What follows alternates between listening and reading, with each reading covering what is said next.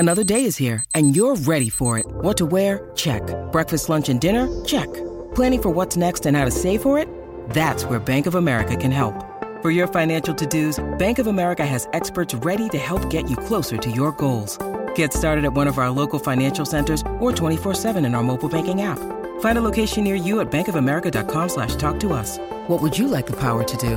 Mobile banking requires downloading the app and is only available for select devices. Message and data rates may apply. Bank of America N.A., member FDIC. Judy was boring. Hello. Then Judy discovered ChumbaCasino.com. It's my little escape. Now Judy's the life of the party. Oh, baby, mama's bringing home the bacon. Whoa, take it easy, Judy. The Chumba life is for everybody. So go to ChumbaCasino.com and play over 100 casino-style games. Join today and play for free for your chance to redeem some serious prizes. ChumbaCasino.com. No purchase necessary. Void where prohibited by law. 18 plus terms and conditions apply. See website for details.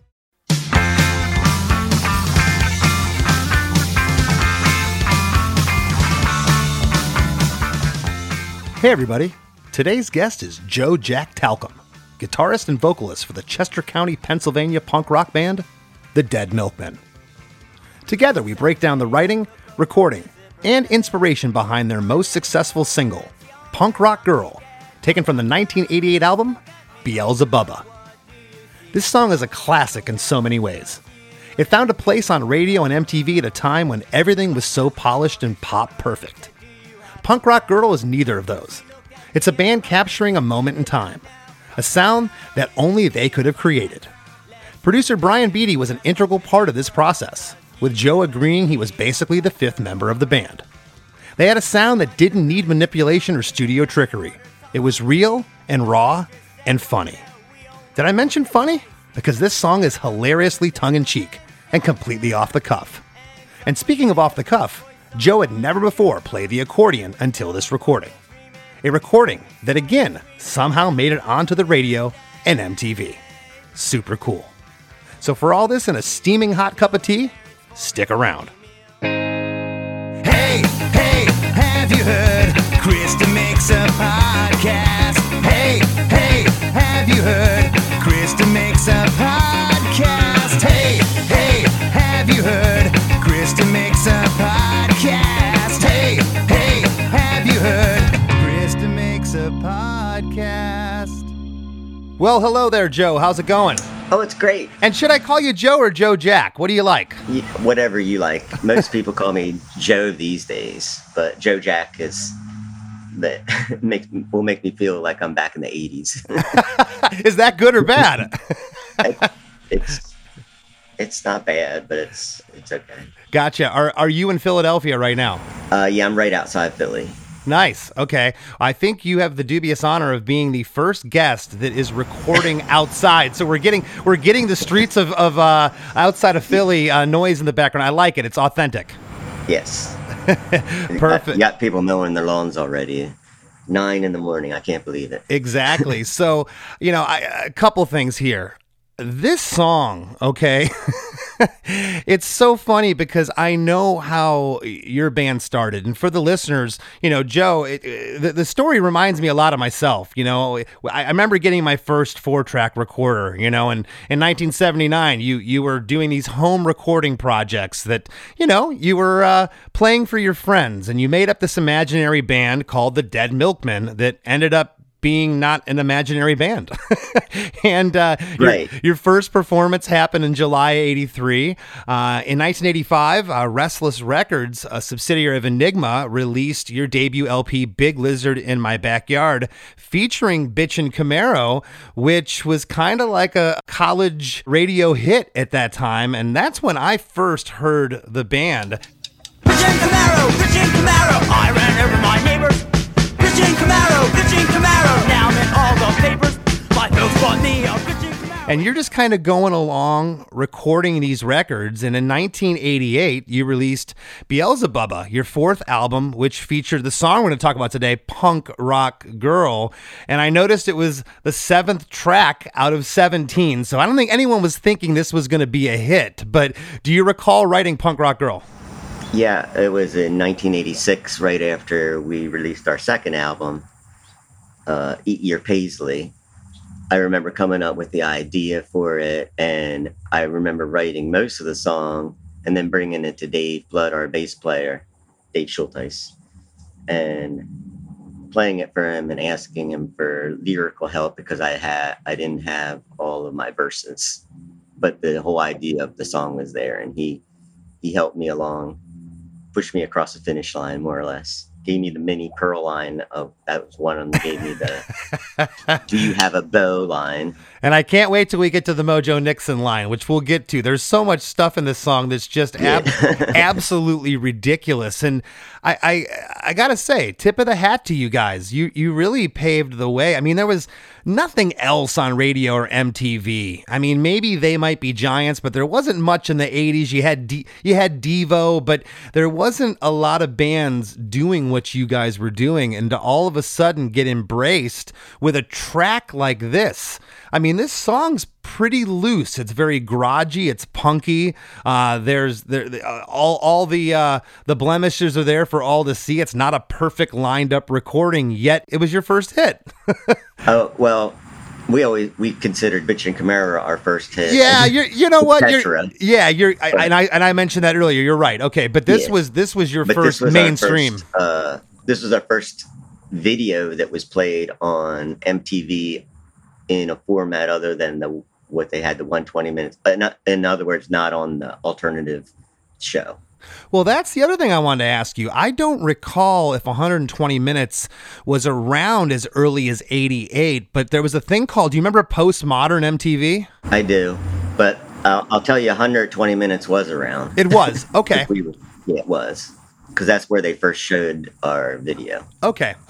Girl. And that's also where they first showed our Big Time Operator video, which is the one we have from the previous album.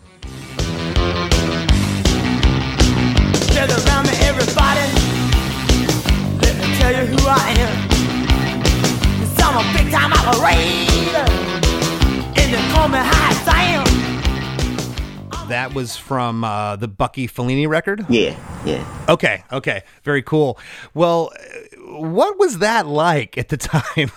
You're just, like I said, you're going along. You guys were out playing the punk rock circuit. We were on tour when it all blew up, and we would hear from our manager, like on weekly phone, but like our road manager would hear from our manager and tell us what was going on, and he's like, "Oh, it's now in rotation on on MTV," and we're like, really? Yeah, that had to be incredible. And remember, this is before smartphones, and you could just get on a computer and find out what was going on in the world. You guys are trapped. Are trapped in a van driving around, getting to payphones or the venue, calling your tour manager's calling the manager. Yeah, that's exactly that's the scene it was. Right. And we'd hear from our fans too, saying we saw this on MTV. And we could also see more people were coming to the shows as a result. What a beautiful video, though. The innocence of you four. It's just, back then you guys were adults to me. You had a couple years on me. I was an MTV kid watching down in, suburban Florida, this band, the Dead Milkmen. But again, I'm just amazed at that time period, how this transpired. And can you set that up a little bit? How do you think it happened? Did someone from the label walk it into MTV, or was there a fan there? Do you recall? Certainly the label had their publicists, and they had people pushing videos all the time. They required us to make a video, one per album, and it was always someone at the label had the final say on which song they're going to put their money into. It's a little bit surprised of their choice, but we're obliging. We make the video. In fact, we had control over who would direct it. You mentioned They Might Be Giants. We saw They Might Be Giants video for the put your hand inside the puppet, whatever. And we wanted to know who made that video, because that looked cool to us. And we found out it was a guy a director in New York named Adam Bernstein, and he agreed to make our video too. And that's how he came down to Philly and talked to us about ideas and found some cool locations. And think of MTV in the 80s, how perfect it was. The makeup, the hair, and you can see you messing up the lip syncing in the video and saying stop. It was so real. You didn't really see that back then. The video really stuck out for those reasons. Well, that was all planned, of course. Yeah. For the video, but we were doing our little spoof of MTV videos. Do you remember who you were on the road with back around this record? And the reason I ask is you guys always kind of floated, to me, you're a garage rock, punk rock band, but you were never really in that pop punk world either. At this time, we had not, as far as I can remember, gone on tour as a support act with anyone. Shortly after this, I guess our first big support act thing where we would be the opening act was for the Red Hot Chili Peppers. But this was prior to then. Mm-hmm. So we would play whatever show we can get. We played a lot of DIY shows for our first couple albums. We didn't even have a booking agent. Our manager and us together, we'd all book our own stuff. And then for our third album, we had a booking agent. So by then we had a booking agent. And a lot of the places that weren't DIY that we played, we could still play our DIY shows. We just have to coordinate that with You're right. agent. But he was getting us a lot of actual college shows where we were playing colleges. And many of those shows would be like free to the students, but the college student union was paying the bill or something like that. And some of them were ticketed shows. And we were also starting to get into playing small theaters and a lot of clubs. And when we played clubs, we would request double headers as often as possible because a lot of states would only do the 21 and up, and we would do the all ages shows. We kind of had our idea back then that a lot of our fans wouldn't be able to get to see us at a bar show. Well, it's amazing revisiting this song, Joe, because I've heard it a ton of times, but going back and dissecting it with fresh ears as I do here, it's amazing to me the influences of what came after. My producer, before we started rolling, he was saying, man, I thought this was like a 90s song, because I think you guys might have been on Beavis and Butthead or something. And this song and the video does seem like a 90s song, because think about the 90s, what happened. Once once Nirvana hit, it was like all these quirky type bands, and then bands that I was starting to get into, the punk rock bands like Screeching Weasel, NoFX, Mr. T Experience. I mean, your melodies and your inflection is all over those bands. Oh, speaking of NoFX, we had happened to have played a show with NoFX the year before this album came out, when we were touring for the Bucky Fellini album. Oh, wow. We played with them in El Paso, Texas on a pig farm, and that was fun. That was my first hearing of that band. Okay. Well, Joe, I want to jump into the track now. It's 2 minutes and 40 seconds of just, to me, perfection. There's such a charm to this song. The intro is a 20-bar intro with the whole band. Drums, bass, and jangly guitar panned slight left.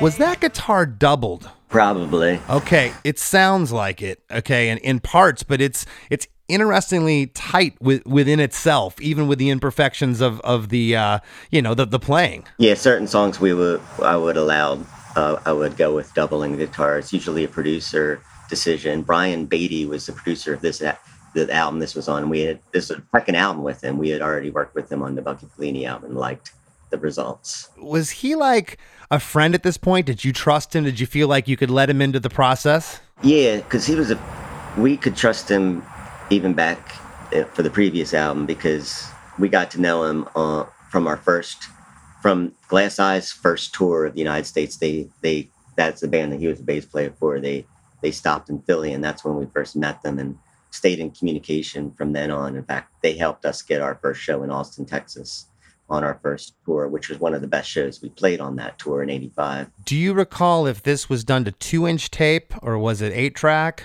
It was 2-inch tape. 2-inch tape. Okay. Yeah. Okay. And our very first album was 8-track, so that would be the 1-inch. Yeah. And then our second album was 16 track. I'm not sure the inches. Yeah. And our third album was our first 24 track, and that was the 2-inch tape. And so it's likewise our fourth album.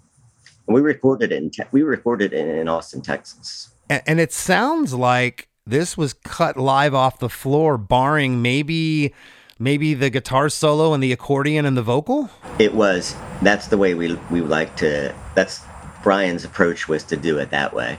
He would separate as much as possible the amps of the guitars and the bass to facilitate mixing, or in case you needed to do any punch-ins. Mm-hmm. But that we always did it live. We wouldn't do too many takes of anything, but we would do maybe 3 or 4 and then come in before we'd even listen to anything. We would also almost always do 3 at least takes of everything, and then come and listen to, and then vote on the one we all wanted to keep, and then do the overdubs on that one. I'm sure they're out there. I haven't looked on YouTube or Spotify. I'm sure there's covers of this song, but nobody sounds like the Dead Milkmen. It's like trying to do a cover of this song, me sitting in a bar somewhere with an acoustic guitar, it's just not going to translate. There's so much of your personality on this recording, and yeah, it's loose. Yes, there's mistakes. Yes, there's bad notes. When was a performance good enough to leave on tape for you guys? A lot of it was the feel, and a lot of it was how the drum performance was, because that you could often fix everything. If the drum performance was wrong, then the whole song would fall apart. So it's really bass and drums were what we were looking at. I could always overdub something, or we'd leave a lot of bad guitar stuff, but if you put stuff on, people won't notice it, and it gives it a good feel. And a lot of times when you try to fix stuff, it just wrecks it. Well, yeah, for us. Especially with something like this, it's just there's so much. I'll use the word again. There's so much character here. It's steeped in character. Verse 1. One Saturday I took a walk to Zipperhead. I met a girl there and she almost knocked me dead. One Saturday I took a walk to Zipperhead. I met a girl there and she almost knocked me dead. So, a couple things here. Zipperhead, is that down in the South Street area of Philly? Yes. It is. Okay. Yeah. Okay. And this was really for our Philly fans. And to be honest, it was a song that was written for the duo that Dave and I had as a side project, where we only played in Philly, and I played electric guitar, he played electric bass, and we had no percussion, and we both sang. And we only played bars and small places. So was the Zipperhead area considered like, my band just played TLA recently? Is it like that? It's it would have been practically across the street from TLA. Okay. It doesn't exist anymore, but they were the punk clothing shop. Okay, gotcha. And meant to ask you earlier, you had mentioned DIY and playing wherever.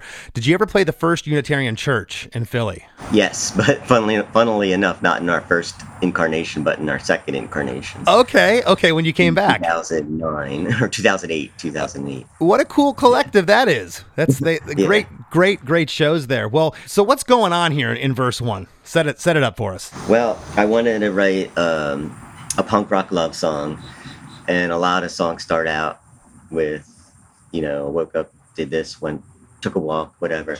But I figured it would be like a love or lust at first sight, but love at first sight. And the idea was that it was a kind of straight normal or normie falling in love with not only the punk rock girl, but the punk rock lifestyle entirely. And that's why there's the anarchy. Well, the first verse is just the meeting and being smitten. And real quick, what was the punk rock scene like? For the listeners, you got to remember, this is before the punk rock explosion in the 90s. It was more like a Walk on the Wild Side kind of story than back then. Now it's seeped into the culture so much. But then it was a little more, you're taking a little more risk when you would dress punk. I mean, you had your part-time punks like that Right. We're weekend punks, but Yeah. But if you were living when you it, got your hair dyed green permanently, then you know you're in it for it, something like that. Or got a mohawk. I love that. I'll tell you something else. Again, I can't tell you how many times I've heard this song. It's a lot, okay? And I've gotten really good, and I've amazed people. I've been in airports before, and I'll just look at somebody and go, hey, you're from Philly? And they go, yeah, how'd you know? And I can just tell from dialects, because I've been touring for 30 years. Yeah. The Our accents, yeah. The word almost here is so Philly. Like when you say almost in this first verse, it made me chuckle. And there's other words, I'm not going to point them all out, but it's just so great that I never really noticed that until, again, getting the microscope on here and really looking at it. It just made me laugh. Really, really cool. Chorus 1 comes in at the 24-second mark. We get gang backing vocals here on Punk Rock Girl on each of the first two lines. They're very loose and they're largely panned off to the right. Punk rock girl, please look at me. What do you see? Let's travel around the world, just you and me. Punk rock girl. Punk Rock Girl, please look at me. Punk Rock Girl, what do you see? Let's travel round the world, just you and me. Punk Rock Girl. Yeah, that's the main character wanting to be noticed and regarded, and he's fantasizing. Was there a punk rock girl, a real person? Not in my life at the time. This is a completely made up story, but okay. Like I said, I wanted it. And also the punk rock girl is a stand-in for punk rock itself. So. Oh, nice. Okay, so little metaphor going on there, and because I noticed there was in my warped brain. I noticed there was a lady in a green mohawk in the video, so I didn't know if you knew her. Or... Yeah. We got to know her. She was cast. She was an actress. Oh, wow. Okay. Out of chorus 1, we get right into verse 2. I tapped her on the shoulder and said, do you have a bell? She looked at me and smiled and said she did not know. Tapped her on the shoulder and said, do you have a bow? She looked at me and smiled and said she did not know. Yeah. Sounds like she was hanging out in South Street for a little too long. Yeah, this is Dave Blood's work in the lyrics department. Okay. But yeah, I was like stuck on this. I knew that I needed to ask her if she had a girlfriend, but those words are too awkward for lyrics. And he said, "What about Beau?" And I never had heard that term before. And he said, "Well, that just means a boyfriend, or do you have a boyfriend?" And I like the fact that it's ambiguous. Like she looks at me and smiles and says, "Oh, I don't know, maybe I do now," sort of thing. Or that's the hopeful thing. But do you recall recording a demo for this? Did you guys demo back then? Oh yeah, we demoed. Okay. We're like constant recorders because we're not sight readers or music writers per se, like trained musically. We weren't musically trained people to do that, but whenever we got an idea, I'd put it on tape. And do you recall the demo changing to the actual recording that we all know? It was very faithful, right down to the introduction. In fact, frustratingly for me, the guitar solo, the whatever I would play, the and that was an overdub, of course. Brian would want something closer to what I played on the demo, which made me not want to play, not make demos with such. But we would basically play live. I mean, not basically. This is the demos we sent to Brian ahead of time before we went out to Austin, were merely us in our rehearsal space playing the song, and we'd update them from week to week until, as we progressed, and give him the latest one. Well, because you had mentioned that Dave wrote some lyrics here, so were there lyric holes in the demo, or had he written them by the demo point? Well, he had written them by the time the Milkmen got together, because, like I said, we played the song out in public as the Ornamental Wigwam. That was our duo project. Okay. In 86, 87. We recorded this at the end of, I guess, at the beginning. We recorded this album in 88. So, honestly, it was somebody in the audience at one of our shows who suggested we do it as a Milkman. And so we asked the other two guys if they wanted to do it when we were looking for material to add to the Beelzebub. You talked about the guitar solo, and your producer, he said he wanted it to feel more like the demo. And that's kind of dangerous with a band like yours, because you have been doing home recording for so long. And I think, at least I believe this. When I'm doing demos, I'm not thinking like I am when I'm recording it for real, per se, in a studio. You just lay down those initial ideas, and sometimes there's just a charm there that you can't escape. And that sounds like what maybe he was hearing. You get demo-itis, we used to call it. Right, yeah. Where you're afraid to go to do something completely different. And then I would like to do something completely different and have the producer tell me not to. Did you guys, was this a pretty loose thing in the studio? Were there lots of laughs? Were you having fun? Or do you recall it ever getting tense? I don't recall tension.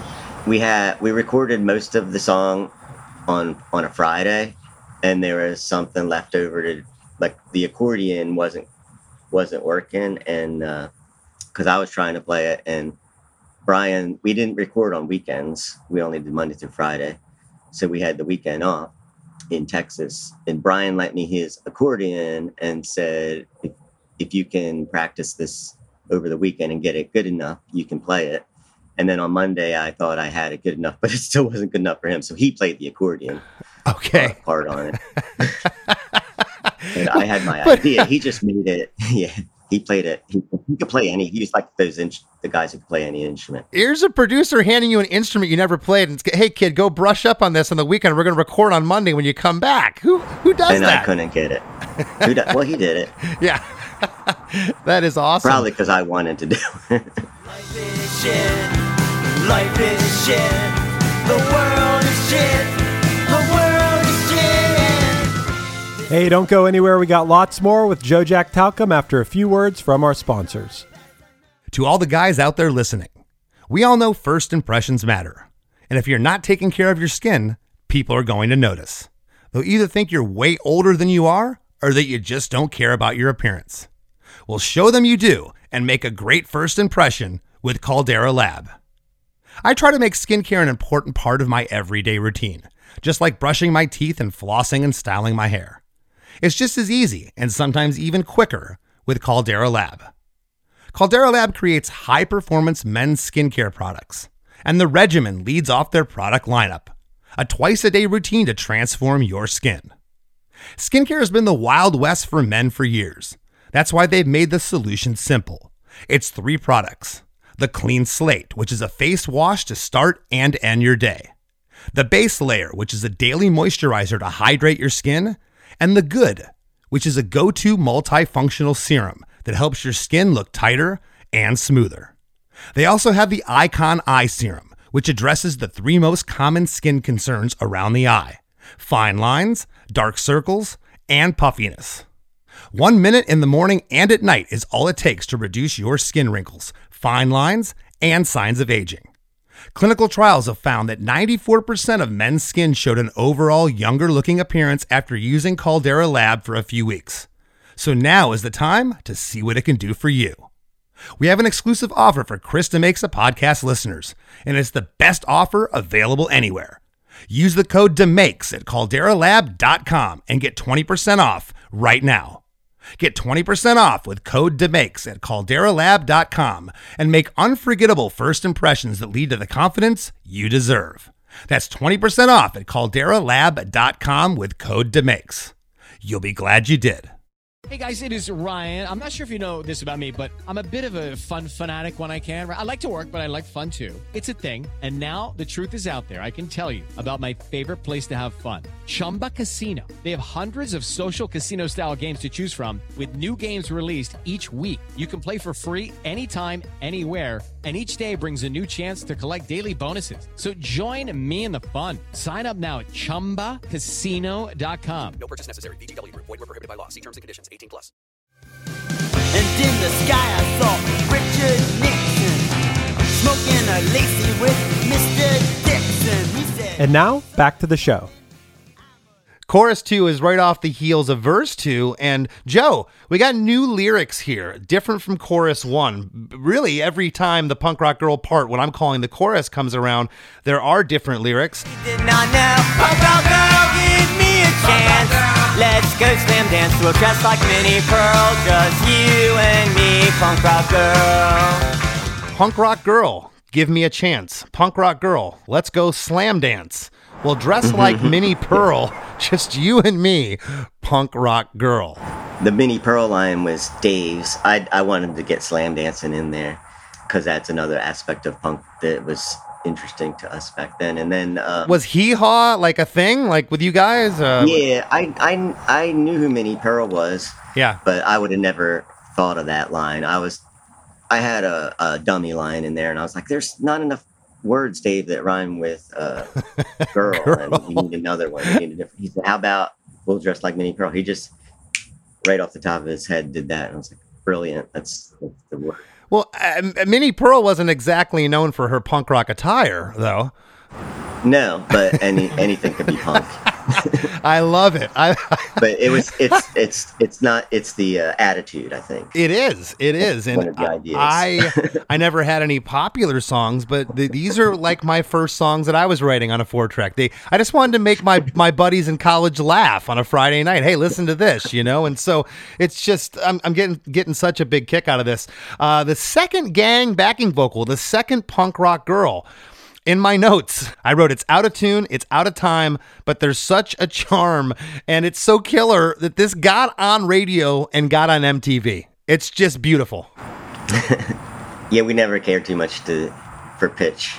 But again, that's the reason why this works. You get some crooner in a bar singing this, and they're singing it in tune and in time. It doesn't translate, man. No one sounds like the Milkmen.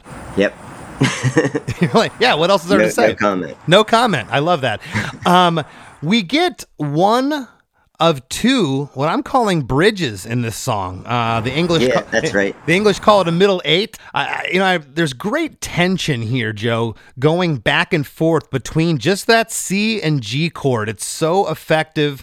The accordion comes in here. It's panned off to the right, joins the party. And what else was getting on the radio or MTV with an accordion besides Weird Al and maybe the Traveling Wilburys? I mean, it just wasn't a rock instrument, really.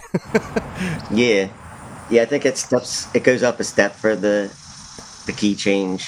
Yeah, or something to F to G, and I just kind of like the way that sounded. We went to the Philly Pizza Company and ordered some hot tea. The waitress said, well, no, we only have it iced. So we jumped up on the table and shouted anarchy. And someone played a Beach Boys song on the jukebox. It was California Dreamin', so we started screaming on such a winter's day. How'd the accordion come about? Was it just kind of a joke, or you just said, I want to play it, and he said, go learn it and come up with a part? I guess Brian Beatty, the producer, who thought, accordion would be good in here, because we weren't playing anything in there. We didn't have any other harmonic thing going on. Right. He thought accordion would be good. Can you have a shot at doing something on it? Had you recorded an accordion on a record before? I don't recall. No. I didn't even have such a thing. I had chord organ, which sounds closest, I guess, to accordion of what I have. It's one of those, air fueled things, and I've used that on demos. And I also had a little Casio electronic keyboard that maybe could approach an accordion sound, but not quite back then. But no. Well, if you think that Minnie Pearl came out of left field, let's get into these bridge lyrics. We went to the Philly Pizza Company and ordered some hot tea. The waitress said, well, no, we only have it iced. So we jumped up on the table and shouted anarchy, and someone played a Beach Boys song on the jukebox. It was California Dreamin', so we started screaming on such a winter's day. Yeah, that's more Philly stuff. The Philly Pizza Company was a real place we would go to for meetings and stuff, because it was on South Street also. The whole deal with tea, Dave and I loved drinking hot tea. We would make a pot of tea and have our songwriting sessions. And I've actually had the experience, not necessarily at the Philly Pizza Company, but other places, restaurants where you'd order tea and they would say, you mean hot tea? We don't have hot tea here, but we have this Lipton stuff we call iced tea. That's not really anything approaching. Have you guys been to England, the UK by this point in your career? Because it's very English to want to have afternoon tea. No. But I guess we were, no, we hadn't been there, but we would go there a couple years after this album was released. Okay. Well, did you really jump on a table and shout anarchy, or is that just in the story? That's just made up for the story to get some action in there. And also to bring another aspect of, you see anarchy punks and anarchies is no more rules. And excuse me if I'm wrong, but I believe Mamas and Papas recorded California Dreamin', not the Beach Boys. And we knew that. Okay. It might be we were going way too far into developing this character, but we figured, okay, so in our tour for, I think it was our tour for Eat Your Paisley, so that would be around the time that we were writing the song. The Beach Boys did have a semi-hit. I mean, it was in the top 100. Maybe scraped the top 40, I don't remember, but it was on the radio enough in our van. The thing about our tours was that we would all make cassette comps to play, and then we'd get so sick of them that we'd revert to the radio, and the radio was like, whatever. Yeah. We'd be listening to top 40 radio out of just boredom, and we kept hearing this horrible version of the Mamas and the Papas, California Dreamin' by the Beach Boys.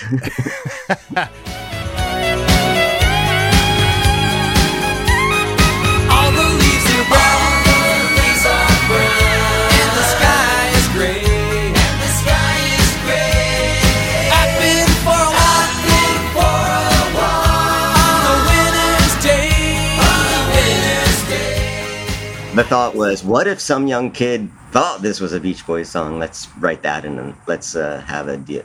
I thought it would be funny. It backfired on us. I don't know if it might have backfired then, but it's aged well. I think it's hilarious. On the last line here, on such a winter's day, we get the progression of the bridge. It continues for 4 more bars. On bar 3, in my notes, I wrote, there's a bad, but in parentheses, perfect accordion note there. Screaming on such a winter's day.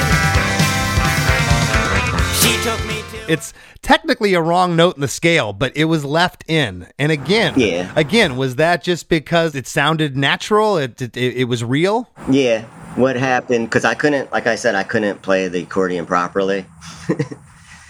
Brian, I guess to appease my ego, he tracked all the left hand oompa stuff that I couldn't do. And let me track the melody line right hand, because I could only do one thing at a time. So I got to play that. I played the bad note, and I'm sure Brian, knowing Brian, said, this is too, you got to keep it that way. That's so great. I had asked you a bit ago, Joe, about Brian's involvement, and it really sounds like he was just a fifth member at that point. Like he got what you were going for. I considered him that. That's awesome. Well, verse 3. She took me to her parents for a Sunday meal. Her father took one look at me and he began to squeal. She took me to her parents for a Sunday meal. Her father took one look at me and he began to squeal. And the accordion is either panned right and left or it's in stereo at this point. It's changed from the bridge. And I thought that was cool. Yeah, well, that's the big test of a relationship, is going to their parents' house for a meal. And then you're on the spotlight is on you. You're in the hot seat. Yeah. And then the kid is taken for a sec. He's like taken aback because he sees how wealthy they're living, and she's kind of slumming it, and he to be a punk, that's cool too. He likes that in a way. Well, the chorus 3, again, we get different lyrics again, which makes what I'm calling the chorus, every time the punk rock girl refrain comes in, it's almost like a verse. Yeah, well, yeah, the song is so short, you can't repeat anything to get the story. Okay, so yeah, that would explain the different lyrics. And this chorus 3, again, there's a line in here that just kills me. I want to talk about it. Squeal, punk rock girl, it makes no sense. Your dad is the vice president, rich as the Duke of Earl. Yeah, you're for me, punk rock girl. Punk rock girl, it makes no sense. Punk Rock Girl. Your dad is the vice president. Yeah, your dad is a vice president. Oh, your dad is a vice of a company. Okay. A vice president of a company. It really squeaks by as what's acceptable for a lyric, in my opinion. But it rhymes, kind of. Yeah. Your dad is a vice president, rich as the Duke of Earl. Yeah. You're for me, Punk Rock Girl. Yeah, again, what rhymes with girl. And that's that song, Duke of Earl. And we thought, any Duke would be pretty wealthy, we thought. and was that okay with a struggling punk rocker? Hey, if her dad's well off, I'm okay with that.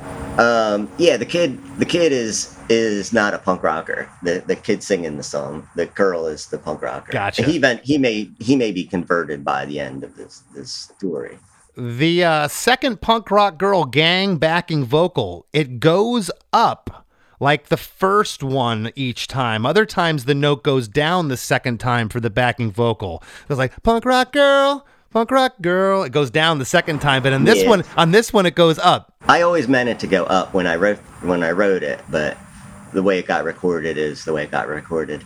Okay. But I always wanted that was one of the, to me, when I was writing the music, that was one of the hooks that I wanted to put in, is the way that it has the same punk rock girl. It's the same thing, but harmonically it changes because the chords are different underneath. Gotcha. Okay. Well, we get a guitar solo right off of chorus 3. This, of course, is an overdub. The solo's panned off left, and the accordion is here, and I'm assuming this is Brian playing this part because it's the upbeats with the band. You kind of talked about that a minute ago. Exactly.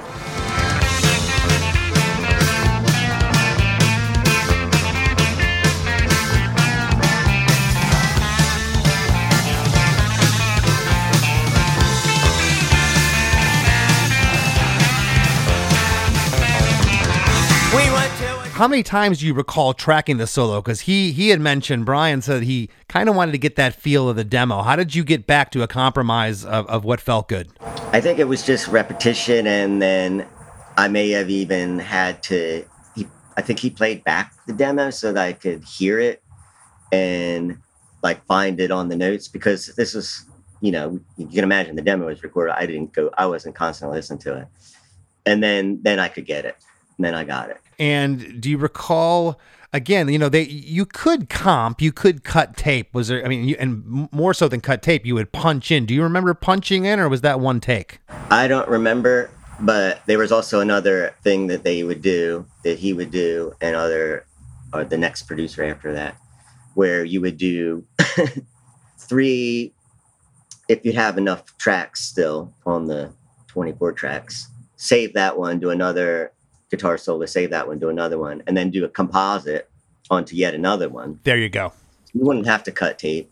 Yeah. Was any of that done? I don't recall. Punching in was more dangerous thing to do. Yeah, for sure. Well, I think we avoided it at all costs, because I do remember doing the punch in where it would ruin more than it would fix, and then you'd have to start all over again on a track. And for those listening that aren't exactly certain of what we're talking about with punching in, but there's times when, it'd be like, here comes the part, and the engineer or producer would just bang, he would hit the record button, and you'd hope to get in. Sometimes you'd erase over something you recorded.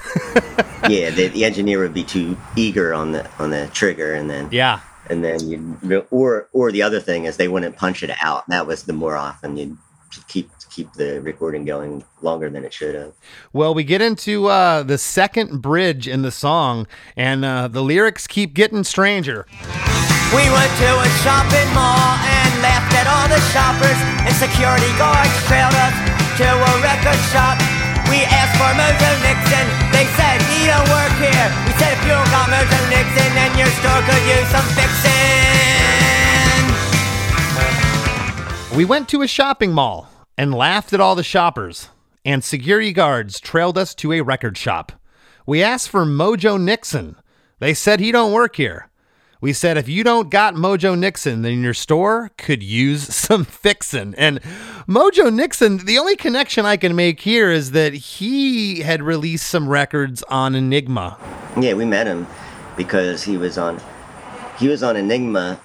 When we found out he was on Enigma, I was really glad, We found out when we got out there, but on the way out on our first tour in '85, we just happened to hear "I Met Jesus at McDonald's" on a college radio station. So we're like, "This Mojo Nixon's pretty cool." I saw Jesus at McDonald's at midnight.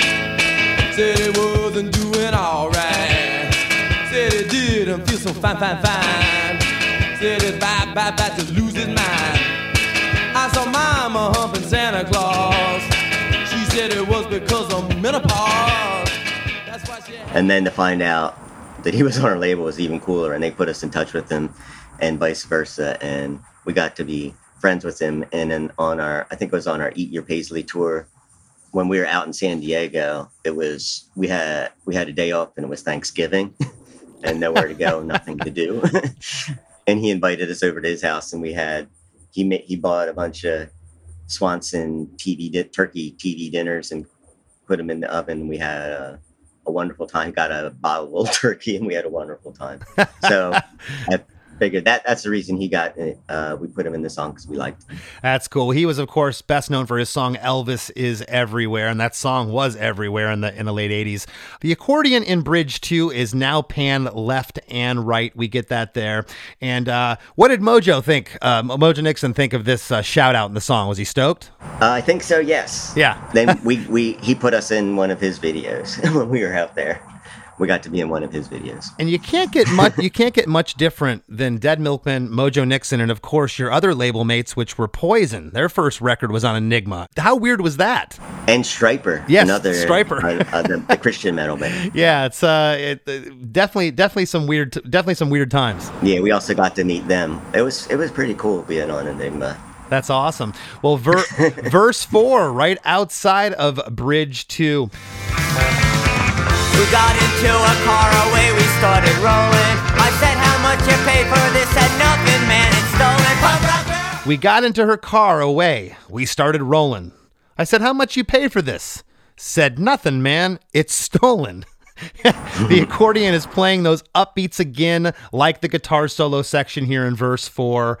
And what's happening here lyrically? You're now in the car and you're hanging with the punk rock girl. Yep, it's like a full conversion, and he's breaking the law, and they ride off. I guess they ride off into the sunset and have a punk rock family, and that's okay. Well, chorus 4, I love chorus 4 because again we get another lyric change. Every chorus changes. Stolen punk rock girl, you look so wild. Let's have a child, we'll name her Minnie Pearl. Just you and me, eat fudge, banana, swirl. Just you and me, we'll travel around the world. Just you and me, punk rock girl. Punk rock girl, you look so wild. Punk rock girl, let's have a child. We'll name her Minnie Pearl. Just you and me. Eat fudge, banana, swirl. Just you and me. We'll travel around the world. Just you and me. Punk rock girl. Yeah. So yeah, I guess I don't know why they knew they were going to have a girl, but probably because it rhymes. Yeah. But yeah, that's what more can you say? We'll travel around the world. We'll have a happy fairy tale life together. Okay. Well, on the line, a couple things happen here in chorus 4. On You and Me, on the 4th line, there's a unison vocal that doubles You and Me, kind of panned off right.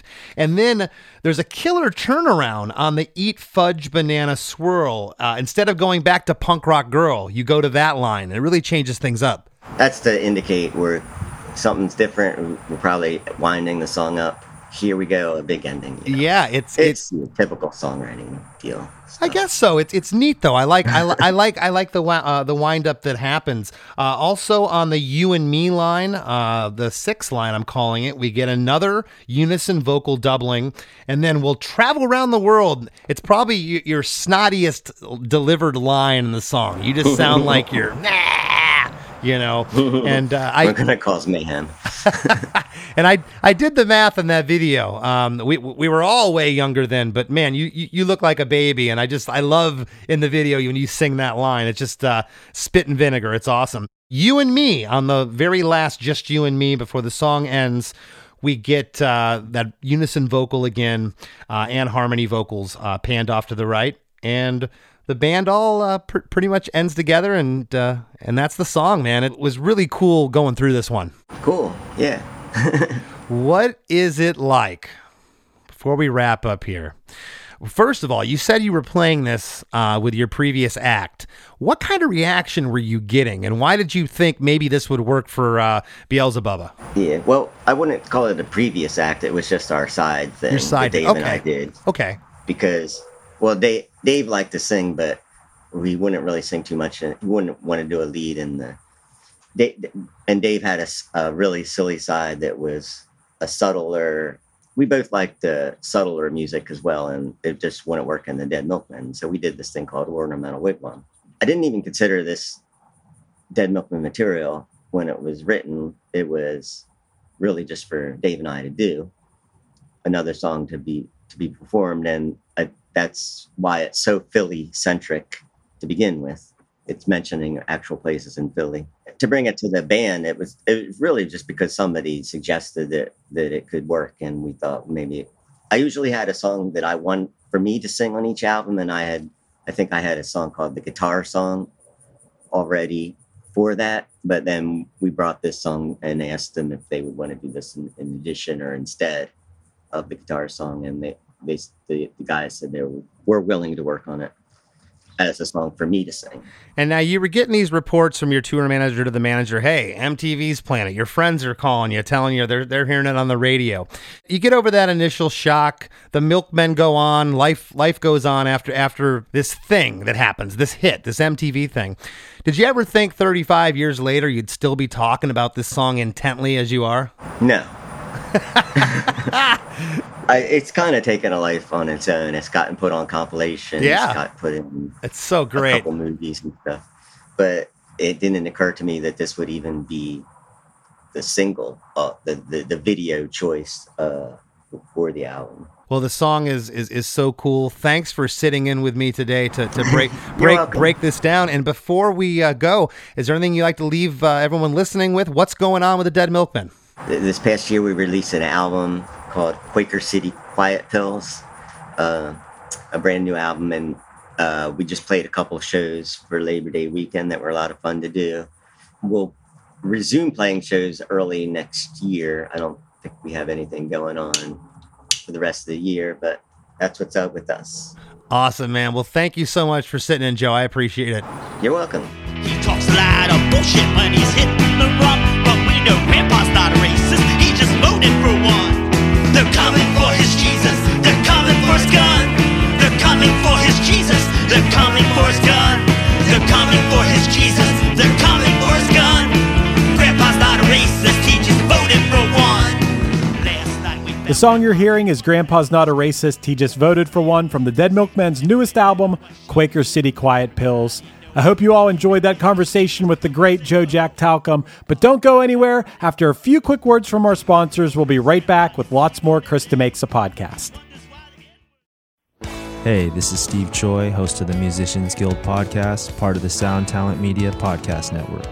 Within the four walls of the Musicians Guild, we'll be discussing the habits, idiosyncrasies, experiences, and general psychology of my friends and peers, all involved with music in various capacities. Listen and subscribe at soundtalentmedia.com. As we near the end of the show, here's a band you might not know. Welcome to this week's Band You Might Not Know. If you'd like your band to be considered for Krista Makes a Podcast, all you have to do is email your best song via MP3 only and a short bio to bandyoumightnotknow@gmail.com. This week's featured artist is Tess and the Details, a female-fronted punk rock band from San Francisco. They've been around for a little less than a year, but they played a ton of shows and they're working super hard. Really cool. Their debut album, Runaway, is set to be released this November. Here's a snippet of their song, Canary.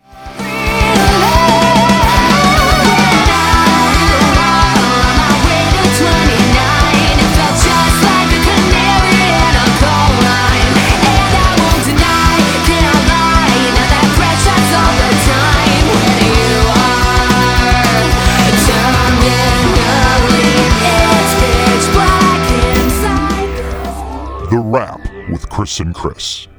Chris, I was so excited for this one. When you think of punk rock classics, you might think of Blitzkrieg Bop or London Calling. I don't know. What are some other songs you think of as like punk rock classics? Oh, geez. Anarchy in the UK, Pistols. Sure. You know what, though? In my world, in my life, I think this is the one. I think Punk Rock Girl is the one. Now, there's some songs that came after Punk Rock Girl that I also put in that same esteem, but man, this song is so incredible, and I was so excited for this one, and I thought Joe was really funny. He's hilarious. I was just cracking up because it's just exactly the guy singing that song, if that makes sense. Like, his personality is exactly the same guy that's singing this song in 1987 or 88 or whatever. He hasn't changed a day in 35 years, except maybe physical appearance. It's the same delivery. He's just kind of, he even said it. He never thought, even when he wrote it, it would be just another song in the repertoire. Haven't we heard that before here? Yeah. That's what's beautiful about it, is that you can tell. And I like that you asked him, like, what was the vibe like when you were recording this? Was it tense? Was everyone having a laugh? Because it sounds like when you listen to I like I told you before we recorded this, I love that Big Lizard in My Backyard album. And it just sounds like people having fun making music, having a laugh with your friends while you make these songs. And it just translates, and it's just as enjoyable to listen to as I'm sure it was for them to write and record. Absolutely. But, if you look at everything that's here, the imperfections that I spoke about in the recording, there's tons of people, myself included, that did home recordings, silly songs, and they never gained traction. It's a dime a dozen. You can go on YouTube and hear these parodies, but every once in a while, you'll get this lightning in a bottle. You get a band like the Milkmen. Nobody sounds like them. You can't go out and try to do this song in a cover band bar setting. It won't work. You have to be this band. And if you listen to them to this day, go pull up a video of them playing. It still sounds the same. They've never tried to correct those imperfections. I told you before we started recording this too, that one of the bands I play in, at one point we said, well, let's cover Punk Rock Girl. That'll be a fun song to play at a show. And I think we realized within 2 minutes of trying to play it, like, oh, we can't cover this song. This is incredibly hard to cover. Like, how do you pull this off? Like, the imperfections in it are what make it what it is. And how do you replicate that? It's very difficult. Right, yeah, and Rodney Linderman, Rodney Anonymous, as he goes by, the vocals and keyboardist. There's a live video I watched last night with him. It's a newer video, and he's doing the Punk Rock Girl backing vocals and some other stuff, and it's just, again, it's out of time, it's out of pitch, and there's just something magical about it. There's a lot of bands, if you did that with, it's just not going to work. I really related to when he talked about doing the DIY tours where they weren't doing support tours. I know that I related to that. My band did that. I'm sure Less Than Jake did that when you were starting out. Before you were getting headlining tours, you were just doing your own tours. But they then were touring with Red Hot Chili Peppers, which is pretty cool too.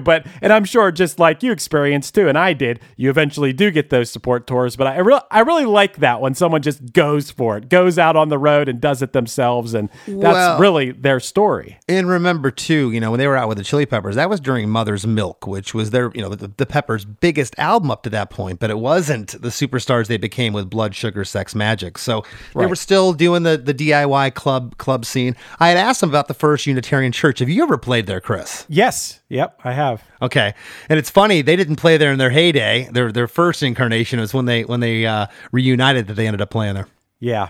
There were things about this song that I never thought of. One of them being, so after he asks her if she has a beau, she said she did not know. I always interpreted that as maybe she was drunk and didn't know. Like, I don't know, No, I never interpreted it as maybe I do now. Maybe I do have a beau now and it's you. I thought that was pretty cool.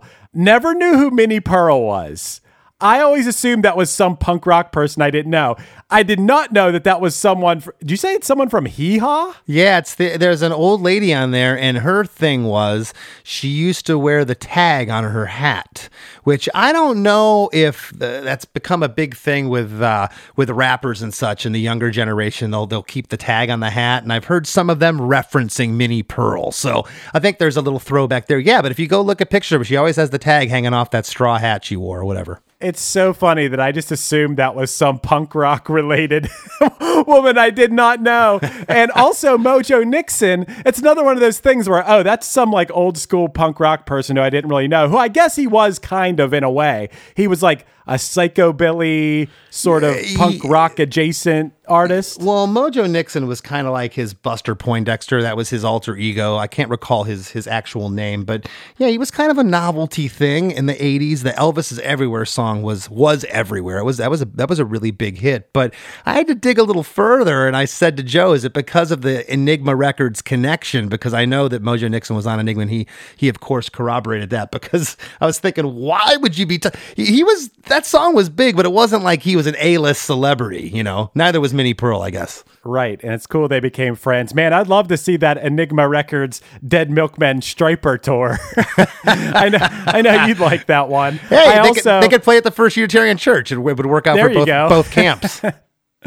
Also, I thought it was really funny, and it's just fitting that Joe said that him and Dave really enjoyed drinking hot tea and writing songs. Why wouldn't they? Well, and I didn't want to get into it in press. It's one of two things. I was going to ask him, but I decided to lay off because we didn't really get into too much of this. But this is the kind of band, okay? And we all know what Ween was doing. But either these guys were completely sober drinking tea, or they were tripping acid writing these songs. One of the two, and I think they were sober. I think or so relatively sober. I kind of got that impression as well. And that, to be honest, that makes me like it even more. Absolutely. To be stone cold sober and just making each other laugh, and then in turn making the whole world a little bit better with your music, right? I think that is so awesome. And Chris, I also like making the world a little bit better with our podcasts. Well, at least trying to. And we try to do that not only with Krista Makes a Podcast, but also with the After Party Podcast, which is our weekly bonus episode that we release to people who are members of our supporting cast, which you can join at KristaMakes.com. It's just like Patreon. It's basically the same exact thing if you go to KristaMakes.com.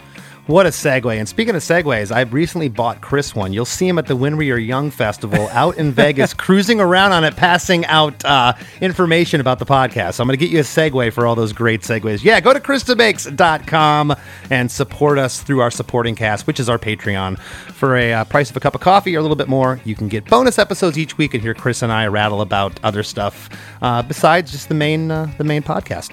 And please give us a follow on Instagram. I'm at Less Than Chris D. Chris is at Chris Fafalius, and I'm still doing those custom songs. Hit me up, KristaMakes@gmail.com. If you'd like a song for you, that special someone, holidays are right around the corner. I know it's 2 months away, but that's pretty much right around the corner. KristaMakes@gmail.com. And I want to thank this week's guest, Joe Jack Talcum, for sitting in with us. We'll see you next week. One Hit Thunder is a podcast where we celebrate and occasionally have a laugh about those bands and artists that had one song that most people remember. Although many musicians may reject the term one-hit wonder, we beg to differ with their aversion to it, because wouldn't we all love to have a beloved hit song? On One Hit Thunder, we're joined by interesting guests from the world of music and comedy to dive into one artist each week. Our back catalog runs deep, with episodes about everyone from Wild Cherry to Snow to Tag Team to Harvey Danger, and a new episode comes out every Wednesday. Subscribe to One Hit Thunder wherever you get your podcasts and join in on the fun. Step into the world of power, loyalty, and luck. I'm gonna make him an offer he can't refuse. With family, cannolis, and spins mean everything. Now, you wanna get mixed up in the family business. Introducing The Godfather at ChumbaCasino.com. Test your luck in the shadowy world of The Godfather slot. Someday, I will call upon you to do a service for me. Play The Godfather, now at ChumbaCasino.com. Welcome to the family. No purchase necessary. VGW Group. Void where prohibited by law. 18+. Terms and conditions apply. Hey, what's up? My name's Lurk, and I'm the host of Lamb Goat's Van Flip podcast. Every week, I have in-depth conversations with bands from all over the scene, big and small. We also like to keep our finger on the pulse and showcase up-and-coming bands on the show as well. So come check out Lamb Goat's Van Flip podcast.